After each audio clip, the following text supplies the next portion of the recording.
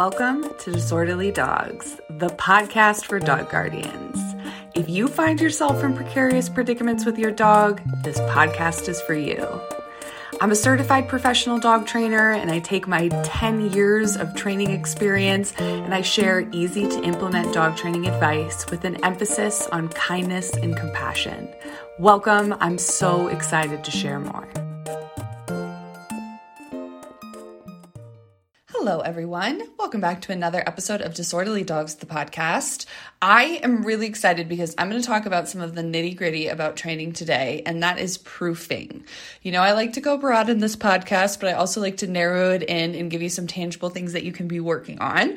But before I jump to talking about proofing, I want to tell you about just a few things. So, one, the next round of Reactive Redefined will reopen for enrollment in October. So if you have a reactive dog and you have been hoping to join, this will be your last chance to join this year. The program will run October, November, and December, but we're going to try and get everything wrapped up group call wise and stuff like that towards kind of the middle of December, because I know that holidays can be crazy, but we will still support you through the end of December. So if you are interested in that, be sure to join the Reactive Redefined waitlist and you will get first access. And we do some early bird pricing for the first access peeps.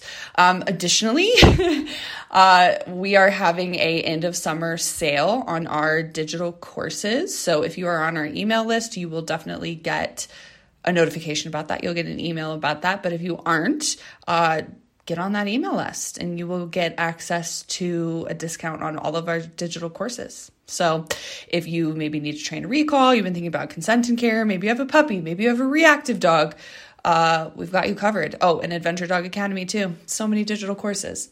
Okay, so I just wanted to kind of fill you in on what's happening in A Good Feeling Dog Training LLC land. But let's rein it in. Let's talk about proofing, shall we?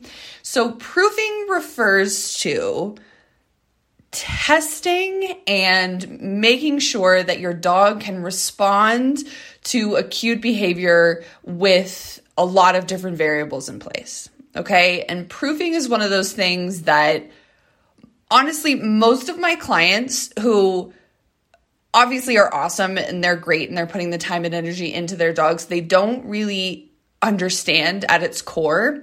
And that's why I really wanted to do this podcast episode today, because if you were a dog trainer, you know all about proofing. This is something that you coach your clients on all of the time. But for those of you beautiful people listening who are not professional dog trainers, you're just your dog's professional trainer, I want to give you some insight on some things that, well, not just insight, but tangible steps you can take to ensure that you're getting the level of response to trained cues and behaviors that you want. Okay, so before I jump into proofing, I want to preface this with dogs are not terribly good at generalizing what we want them to generalize. And there are certainly exceptions to this, right? There are exceptions to every rule, but generally speaking, when we teach a dog a behavior in our minds, right, we're like, cool, you did this behavior here, so you should be able to do it everywhere, forever and always. And that's very human of us, right? That's very like instant gratification of us. But I think it's really important for all of you to understand that dogs don't view the world the same way that we do, okay? And there's bound to be certain variables that are going to throw a wrench into your dog's ability to perform cued skills or cued behaviors when we want them to. So if you listen to the episode about holding your dog accountable, I go into a lot of detail about those variables, okay? So if you have not listened to that episode, be sure to listen to that episode, because holding your dogs accountable and all the variables I talk about in that episode are going to be really an important piece of your understanding about what I'm about to get to, okay? So if you already listened to that, buckle up, we're here. Okay, so when we're talking about proofing, what that really means is how can we make sure that in our training plans and the execution of our training, we are making sure that our dogs can respond to cued behaviors, right? Cued trained skills in a variable of settings. And it really boils down to a couple of things, the 3 Ds, right? So if you're a dog trainer, you've heard this time and time again, but if you're new to dog training, the 3 Ds are basically the core of proofing a behavior, right? Proofing a behavior, making sure that our dog can respond to that cued behavior in a vast majority of circumstances, right? Obviously, our dogs are not robots. We're not going to expect them to behave like robots, but what we're really looking for is 90 to 95% margins that our dogs can do certain skills, okay? So when we're training a new skill, we want to teach it in an environment where there's not a lot of distraction and there's not a lot of distance. We're not super far from the dog, and we're not going to ask for a lot of duration. Okay, so I'm going to say those again because the 3 Ds are really important. Distance, duration, and distraction. Okay, so when we're training a behavior initially, we want to make sure that none of those 3 Ds are too much at play. Okay, so for a lot of dogs, that means at home, right? Like in your home setting, we're going to be teaching those skills. I know that a lot of you have taken your dogs to group training classes, right? That one could be a little bit more difficult, but we'll get to that. But when we're teaching a new behavior, right, we're teaching it from scratch, right? We're teaching a brand new behavior. We want to do it in an environment where our dog can be really successful. We're probably going to be super close to the dog. We're probably going to minimize distraction, right? And additionally, we're not going to expect our dogs to do something for a super long duration of time. Okay. So if you are trying to teach your dog a new behavior, that is always the place to start. Somewhere very easy, you are close to your dog, they are not terribly distracted, and you're not expecting them to do it for too long. Okay, so that's how we're going to teach a behavior. But once we have taught that behavior, then we're going to get to the proofing. Okay, and proofing is not something that happens overnight. Proofing is not something that is necessarily systematic either, right? So that doesn't necessarily mean that we're going to teach a behavior and then every day we're going to proof it. Maybe we will, maybe we won't, but it's not always linear like that. Okay. But I want to give you some examples of behaviors because this is obviously fresh on my mind, right? I have a young dog. For those of you who missed it, Spicy is already a year old, which is amazing. And I definitely have been seeing some examples of behaviors that I thought were proofed that in fact are not proofed. And all of that is just good feedback for me. That doesn't make Spicy a bad dog. That doesn't make me a bad trainer. It's all just data, right? And as dogs age and mature, there's going to be a lot of changes in their ability to respond to cues because literally their brain is changing, right?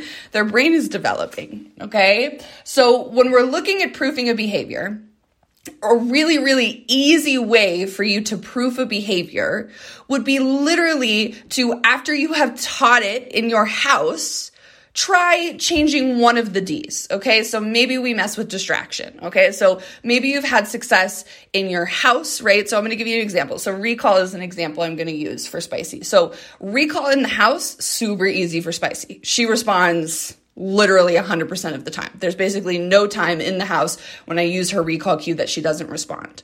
So to proof the behavior, I worked on adding some distraction.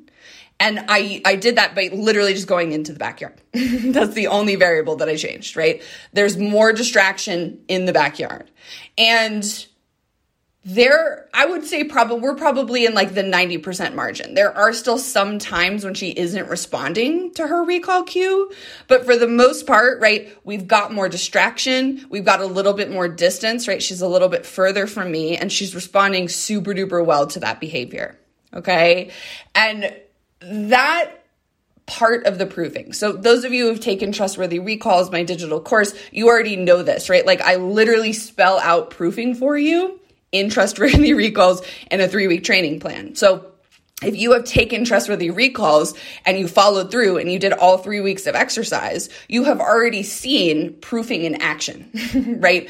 Proofing the recall against the 3 Ds, right? Distance, duration, and distraction. Okay. And for Spicy, right? So the recall is working in the house, in the backyard, and in order to prove the behavior further, then I started working on it in other environments. So on our neighborhood walks, many of you know, I love the retractable leashes, okay? Like they are sketchy sometimes, but they're convenient also. And on our neighborhood walks, I typically walk my dogs on the retractable leashes, and periodically I will prove Spicy's recall, right? She might be distracted. Maybe she sees a cat or something in the distance. I say her recall cue. She comes back to me. I reward. We move on with our lives. So a lot of times proofing can be as simple as making an effort to work on that behavior once or twice when you're just out in your day-to-day, in your normal life, okay? But inevitably, right, some scenarios will present themselves where you realize that you have more proofing work today to do. And that's something that actually happened today. We were out on a hike. Spicy was on her 20-foot long leash, and we ran into some ptarmigans. For those of you who don't know, ptarmigans are birds who live in like alpine territory, so above tree line, and they're probably about the size of a chicken, and they can be quite erratic, right? And they spook easily, and I've been really fortunate because honestly, Waylon is kind of afraid of ptarmigans, so if he sees them, he just runs back to me. I don't have to call him. But Spicy, she's got big feelings about ptarmigans. And she saw them. She tried to chase after them. Obviously, she's on the long leash, so she wasn't able to chase them. And I called her. I did her recall, and she didn't come. So that is good feedback for me that Spicy needs more proofing of that behavior with more distraction, and in particular, prey drive distraction. Okay, so that's just good feedback for me about how I can set up proofing training sessions for her recall, right? So I want to give you some examples of what I'm thinking about in doing that. So I am fortunate in the fact that my neighbors have chickens, and they're so gracious, and they're like, yeah, you can come train in the backyard. So I'm going to do some proofing of Spicy's recall around chickens, but I'm going to control a couple of variables, right? The chickens are going to be in their coop, so she can't physically get to them. And I'm going to start with more distance. I'm going to be further away from the chickens. I'm going to be physically closer to Spicy.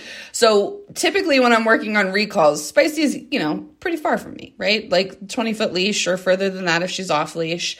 And when I'm going to work on some of my proofing, I'm going to shrink down the distance, right? And I'm going to control some of the distraction, right? So like the chickens are there, but they're in the coop. So they're like, she can't actually physically get to them. And I'm going to be super close to her. I'm going to be within like 5 feet of her. And I'm going to use her recall cue, and she's going to respond, and I'm going to reinforce, and then I'm going to let her meander, and I'm going to have her on leash for sure, right? And just to be safe, because I don't want to sacrifice my neighbor's chickens. But that is a proofing training session for her recall in particular that I'm going to work on, okay? Additionally, Spicy thinks that small animals are very exciting. She would like to chase them, in particular prairie dogs. I have the great luxury of we live somewhere where there is a field of prairie dogs. I'm going to do something very similar to what I just described. Okay, but everything I'm talking about, we can insert any behavior you want to teach your dog, right? Recall is obviously like kind of an extraordinary example where like a recall probably is going to require a significantly higher level of proofing than the average behavior would, just because the recall we want to hold up against all of the distance, all of the distraction, and all of the duration, right? Like we want the recall to hold up against all of that, okay? But when it comes to proofing never really ends. Okay, like proofing is not something that like we do once, like, ooh, voila, okay, the end. It's something that's going to need continued maintenance, right? And I don't want you to feel like proofing is something that has to be like this long, arduous, drawn out training process. Those of you who have taken trustworthy recalls, you can see that I set the proofing training plan up pretty easy. Just got to do it a couple times a day, even in your backyard. That all still counts. But in addition to proofing, right, please don't forget that the reinforcement is an integral part of that, right? The dog getting access to whatever they desire is the reinforcement in those moments is key, right? Proofing is pointless if you're not reinforcing the behavior you want the dog to do under those conditions. Okay, so I want to give you some other examples of proofing. Okay, so Spicy is actually a really just kind of naturally easy leash walker. Not all Amstaffs are like that. Those of you who have bully breeds, or bird dogs for that matter, they're infamously hard to teach to walk on a loose leash. And honestly, I know you all have heard me talk about this. Waylon is one of the hardest dogs that I have ever worked with in like proofing walking on a loose leash. But Spicy is kind of naturally better on it, right? And I think a big percentage of that is just some of it is just who she is. Okay, let's be honest. I can't take all of the credit for this. But I think a big reason that she's been pretty successful on a leash is because I've done proofing of her leash skills basically since day one, right? Like, not that I did a ton of training or anything like her when she was like a teeny tiny baby, but I would say like basically when she was like 16 weeks old, we started working on leash skills, right? So I teach leash skills in two ways. One, you can have the length of the leash, but you can't pull against it. Two, I cue a behavior of walking at my side and I expect them to do that until I release them, right? So those are the two ways that I teach leash skills. And the proofing that I did with Spicy was literally just working on it periodically, right? So her walking at my side on cue, I worked on that periodically, basically on every outing she went on a leash. Right? So it wasn't complicated. It wasn't fancy. I didn't set up like specific training sessions for it. I basically just built it into our day-to-day walks. Right? And that is something that honestly, she is so proficient at. Like, I can ask her to walk at my side basically under any conditions and she will respond. So I would say that like her response rate to walking at my side on cue is like probably 93%, which is really freaking good for a 1-year-old American Staffordshire Terrier. Right? And I did a lot of building duration in that behavior with continued reinforcement, right? So not only can I ask her to do it, but I can expect her to do it for a pretty significant duration of time because every single outing, we work on it for varying amounts of time. And like I was saying at the beginning of this episode, proofing is not always linear, right? So that doesn't mean that every time I ask Spicy to walk at my side on cue, I expect her to do it for longer than the last time she did it, because that's not the truth at all, right? There's actually still a lot of value in proofing the behavior by working on it just for short durations of time sometimes, but then other times asking for it for longer durations of time, right? And additionally, we worked on a lot of distraction just because it naturally happened in our life, right? Like, we live in a neighborhood, there are dogs we have to pass. If you follow us on Instagram, you saw the reel that I posted recently about working her through the dog barking behind the fence. She thinks that that's very, very exciting. But the proofing that I did with that behavior, right, was just consistent. I did it every day. And by doing it in our natural environments, right? Well, our natural environment being walking in our neighborhood and additionally hiking and camping and being in all kinds of places in nature, I naturally got the 3 Ds, right? I naturally got more distraction, more duration, and more distance, right?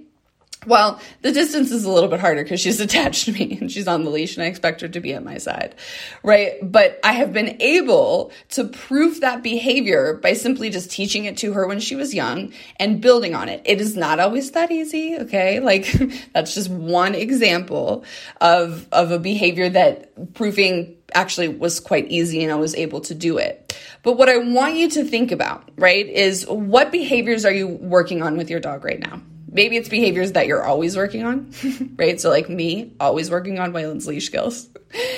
Or is it a new behavior, right? So if you're working on a new behavior, how can you set up some proofing training sessions? Maybe you don't even need to set them up. Maybe you just need to make a mental note that you can be working on it. Right? So tricks are something that I love to teach. They're super funsies. And I've been working on a couple of tricks with Spicy that I've done basically no proofing of, right? Like, when Spicy came to us in October and into the winter, we did a lot of just like training tricks inside because we were stuck inside because, winter. And to be completely honest, I don't really work on those tricks outside of the house. So she's not super proficient at doing them outside of the house. And that's something that it's not a deal breaker for her to be successful at those, but because I am a dog trainer, right? And I would like Spicy to do cute tricks for funsies outside. And it's a nice way to connect with her if she's super distracted. There's a lot of benefits. I'm thinking about a proofing plan. Right? So one of the behaviors that I've worked on with her is spinning in a circle on cue. And that's one that she can do super proficiently inside. She's great at it. She loves it. But she's not as proficient at doing it outside because she's like, there's all these other things going on. Like, you sure you really want me to do that?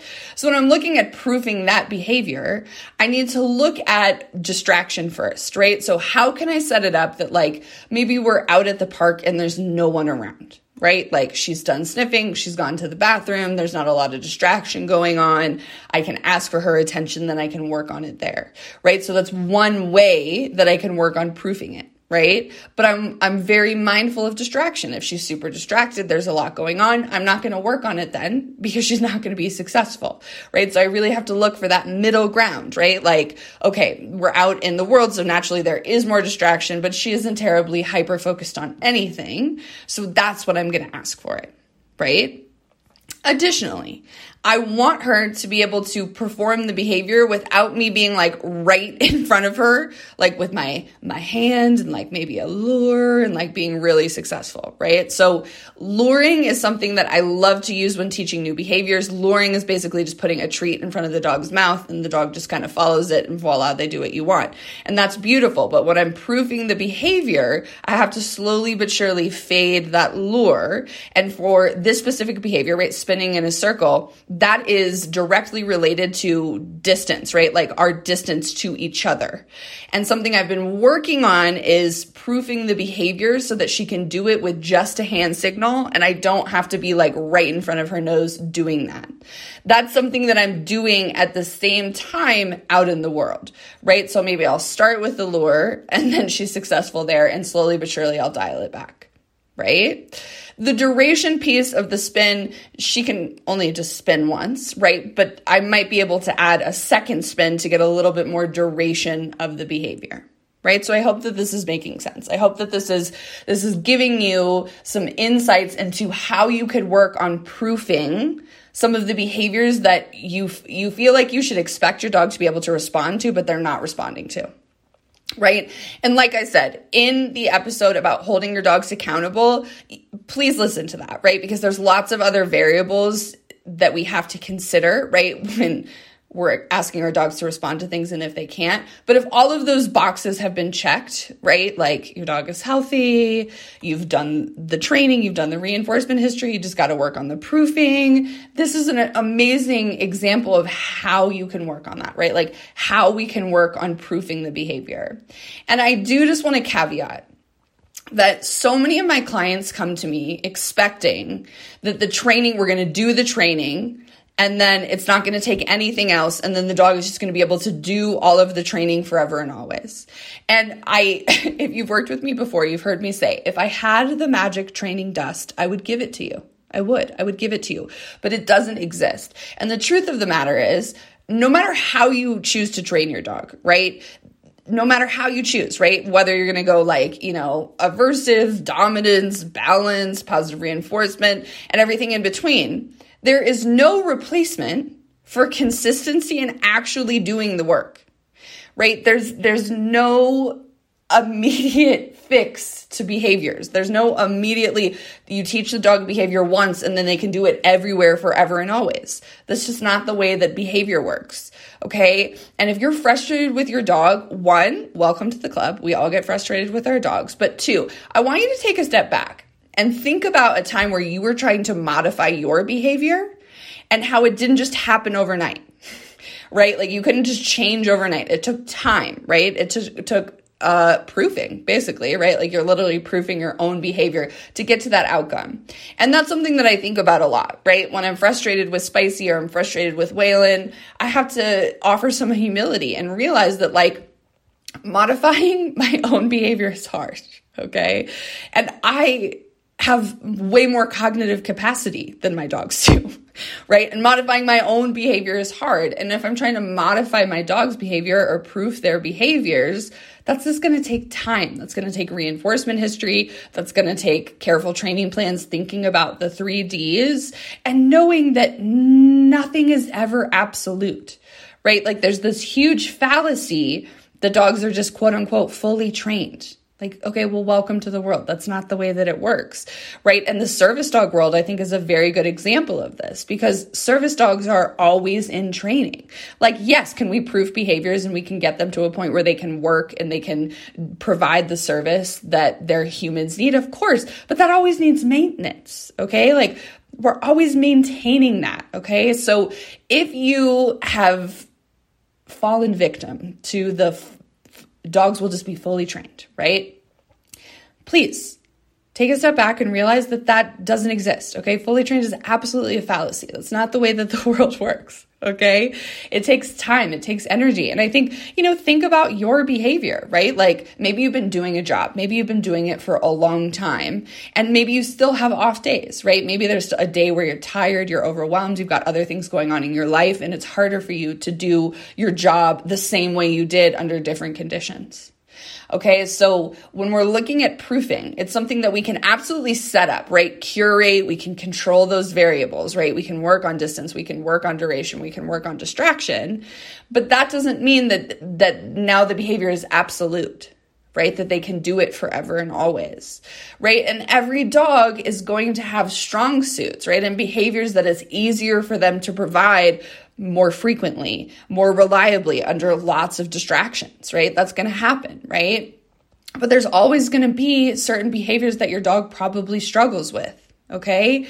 And the same could be said for us, okay? Like there are a lot of behaviors that I'm really good at and I can provide pretty reliably, and there are other ones that I'm working on and I'm not always consistent at, and that is normal. There's nothing wrong with that. But if your dog is not responding to a certain cued behavior when you want them to consistently, proofing is probably going to be a piece of that equation for you both moving forward. Okay. All right, everyone. I love this podcast. I hope you do too. If you have been listening for a while and you have not left a review, hey, do me a favor. Would you? The more reviews this podcast has, the easier it is for dog guardians to find it and hopefully utilize this information and change their relationship with their dog for the better, like I hope has happened for you all. All right, everyone, have a beautiful weekend. Smooch those puppies for me, and I am already looking forward to the next episode. Thanks for tuning in. I hope you enjoyed the show. If you need help with your dog's behavior, you can learn more about our training services at agoodfeelingdogtraining.com. We post training inspiration and training tips almost daily over on the Instagram at agoodfeeling_NCO.